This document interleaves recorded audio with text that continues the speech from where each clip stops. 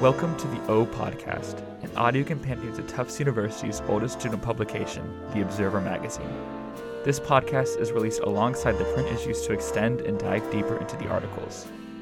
In this season, we will be hosting discussions with the writers, faculty, and student body at Tufts to explore and expand the creative work of The Observer. In episode 6, we hear from the writers from this issue's poetry and prose section. First, we talk with Aden Malone, whose poem titled When You Were Held is a culmination of Tufts students' feelings on love and heartbreak. Over the course of a day, Aden left his typewriter out in the community center with instructions that encourage students to respond to the prompt, Love is Pain. Aden edited and combined these responses to create the beautiful yet truly heart-wrenching work. This is the O Podcast, Love is Pain.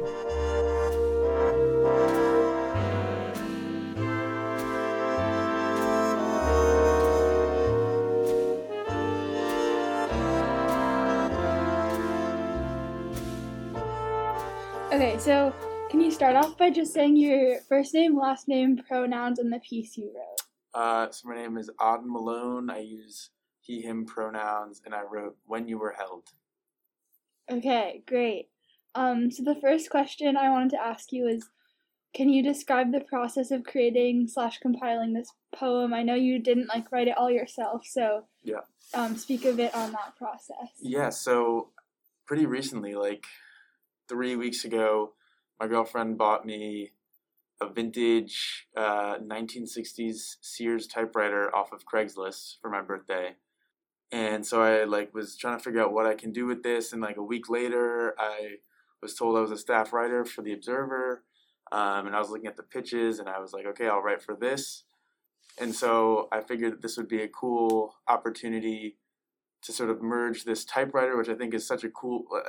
every time I show it to people, it's such a draw. They're like, oh, can I try it? Because not a lot of people in our generation have written on one of these real typewriters. And I was like, oh, maybe I can use this draw to get people to answer this pretty tough question, which was, why do people say love is pain? And so I packed up this 25-pound light blue typewriter into its hard shell briefcase and brought it to Commons and sat there for 2 hours with a little sign that said, come answer this prompt, you can be published in The Observer. And so I collected about 3 pages of different entries responding to the prompt, and I gave them very vague sort of descriptions. I was like, you can really write whatever you want. I'm going to go back through it and sort of turn it into one cohesive piece.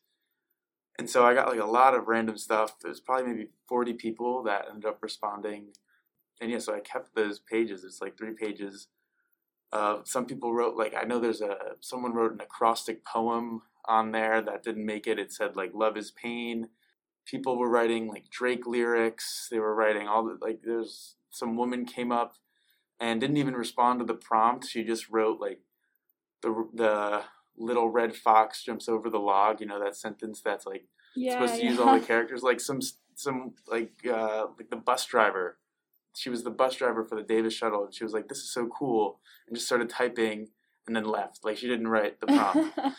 But it was cool. I just kind of sat in Commons and collected all these lines, and then I went back through them, sort of making notes and marking the ones that I thought were a little more profound, or some that I could sort of connect together, and sort of wrote out a first draft using mostly lines that were from direct lines from people's responses.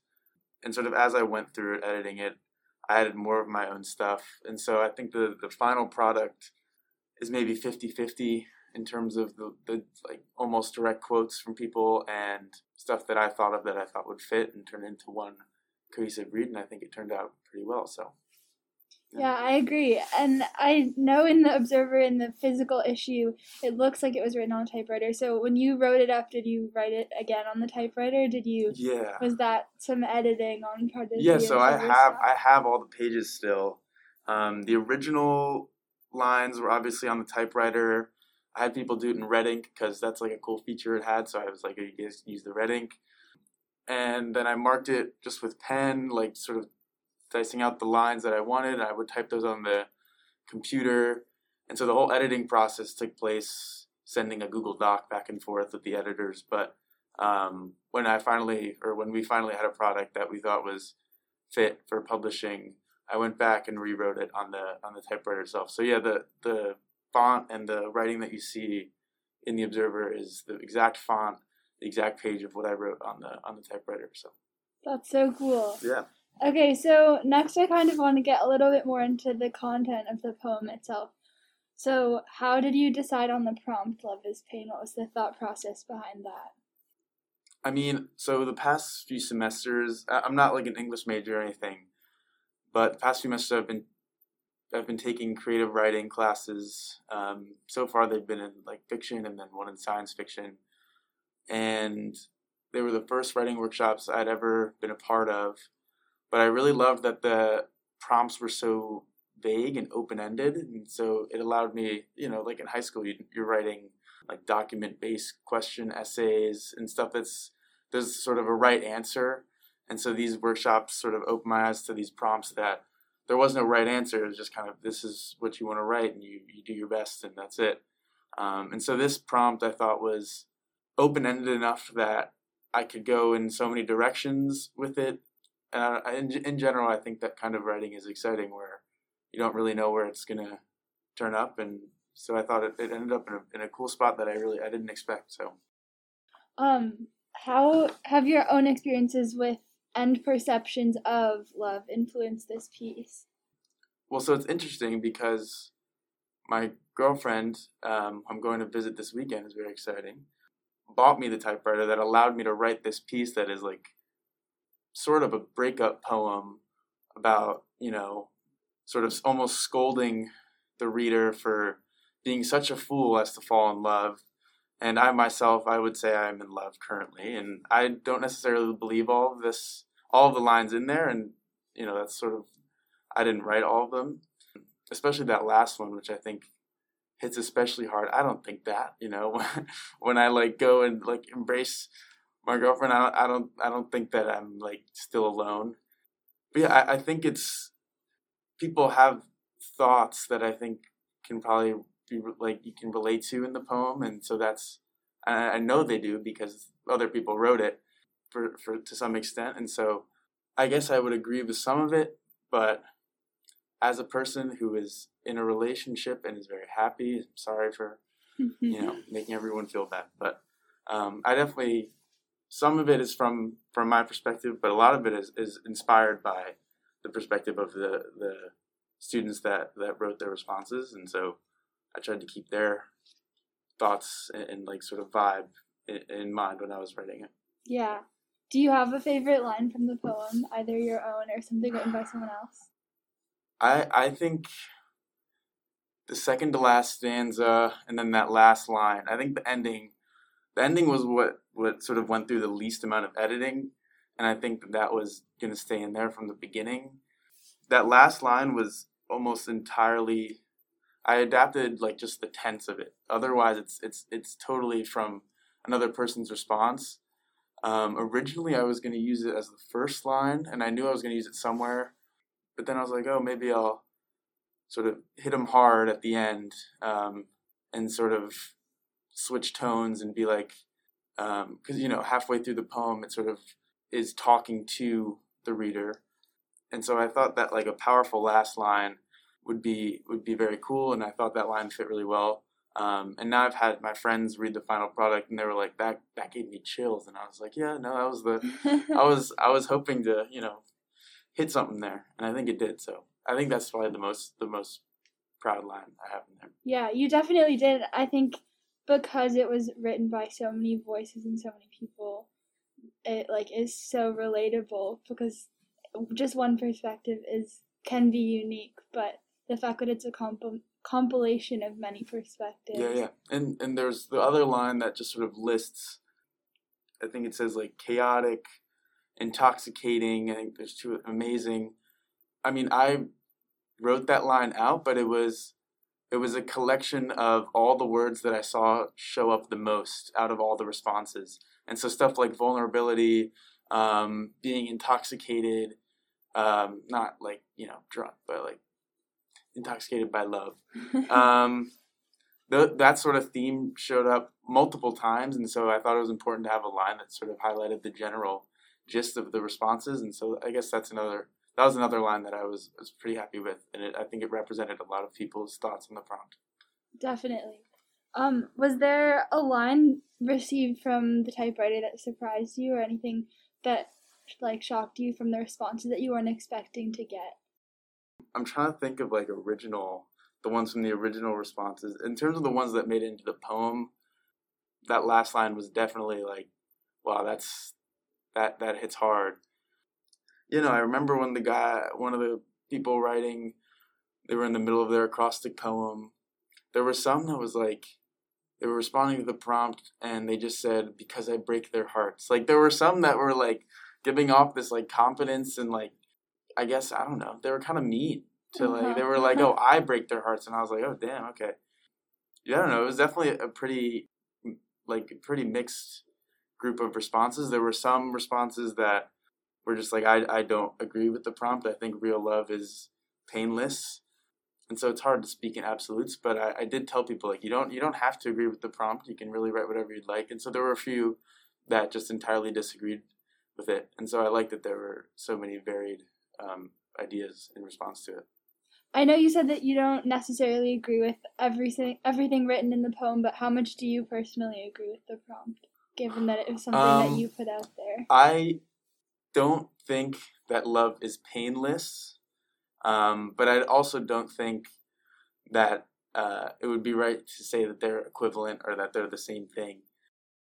I don't know. Pain shows up in like a lot of aspects of life, and so does love. And I think they overlap in some places, and in other places they're totally separate. I don't know. I think I've only been in love once, and it's like still happening right now. So as far as I can tell, it's not all pain, and there's definitely aspects of it that are painful. Yeah, I think it's a mix. So I wouldn't, again, like I said, it's hard to speak in absolutes with this type of stuff. So yeah, I would say it's a mix. I think it's a little bit of a cop-out, but yeah. Okay, I think that's a great way to end, unless there's anything else you want to say. Or anything else. I guess besides thank you, that's really it. Okay, awesome.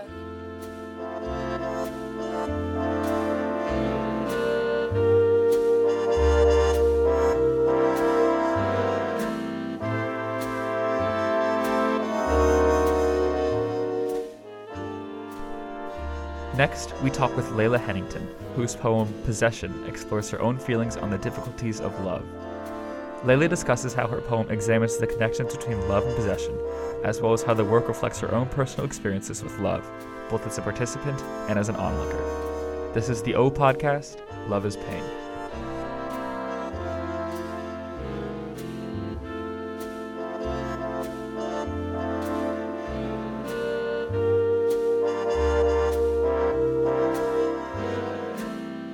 So we're going to have you start out by saying your name and pronouns. Okay, my name is Layla, and what are my pronouns? They're she, her. Okay. Yeah. And also the piece that you wrote with The Observer. And I wrote Possession. Okay, so the first question we have for you today is, what was the inspiration for this piece? I'll just be honest. So they asked me to write a poem because no one else was going to, and I've never written a love poem before. So I kind of had to dig deep. Well, that's not true. I've written love poems, breakup poems when I was in high school because I was neurotic or whatever. And so I guess the inspiration for this piece was more so your hesitancy when it comes to being in a relationship. Because I have a lot of friends that have started to get into one. I don't know, because it's the second semester. And I've sort of felt alone because of that. And I think for me, it's trying to be your own person while still being in a relationship and wondering how much of yourself you're supposed to give to another person. And so just sort of that internal dichotomy, I suppose. Yeah, I think that's super important. How much do you think that your own perspective and perceptions of love were influencing this piece? I think most of them. I think possibly I'm a little bit cynical right now, and I think also being a woman and identifying as a woman, at least from my perspective, there's kind of a more of a risk when being in a relationship. Just from historically, there's a lot of ownership there, and then also trophy wives or whatever, you're kind of just there to be owned in a way. And so I guess sort of my cynicism came So that ties in nicely to the next question, which is how, in your opinion, what is the relationship between love and possession? What is the relationship between the two? Yeah. I think there's as much of a relationship as you want there to be, kind of. I think it's very much about defining your own boundaries. And so within the piece, I'm sort of attempting to discuss, like, how much you're supposed to, like, intermingle, if that makes sense. Do you have a favorite line from your piece? Yeah, I was worried that my piece was kind of confusing. And so, because the whole thing is that it goes from, like, you're talking about, like, an object that you bought, right? Which I actually do have. But, and then sort of transitioning into being like, oh, this thing that I bought is actually me. So I suppose my favorite line would be, like, the heart, like, has no name except the one that is mine. Sort of just, like, beginning that transition between, just expressing that I feel as though I am an object. Okay, interesting. And so you just said that this was obviously inspired by a real box that you have, I do, yeah. and also drawn from some personal experiences. Mm-hmm. So can you talk a little bit about the process of creating the poem, drawing on your own influences, your own experiences, and then kind of compiling it all together in something that is going to be read by many people at Tufts? Unfortunately, like, I don't really have a process. Like, a lot of the things I write are just, like, word vomit, and then, like, you go back and try to make it make sense. So it really started, I was just, like, sitting there thinking about, like, how I perceived love, basically. And then I saw my box, and I was like, oh, that's kind of, I feel like, a good, like, symbol, if that makes sense. Like, it's very much the, like, stereotypical idea of what you think about love. Like, it's literally a red heart, so, and then I just kind of went on from there. Sounds good. Sorry. No, this has all been great. That's all the questions. If there's anything else you want to say with the piece, or any favorite parts of it, anything you want to tell people that are going to listen to this episode. Nothing really comes to mind, to be honest. I hope they enjoyed it. I hope it's not too esoteric, yeah. I definitely enjoyed it, so. Okay, good. Worth it for me. Okay, thank you so much. Of course.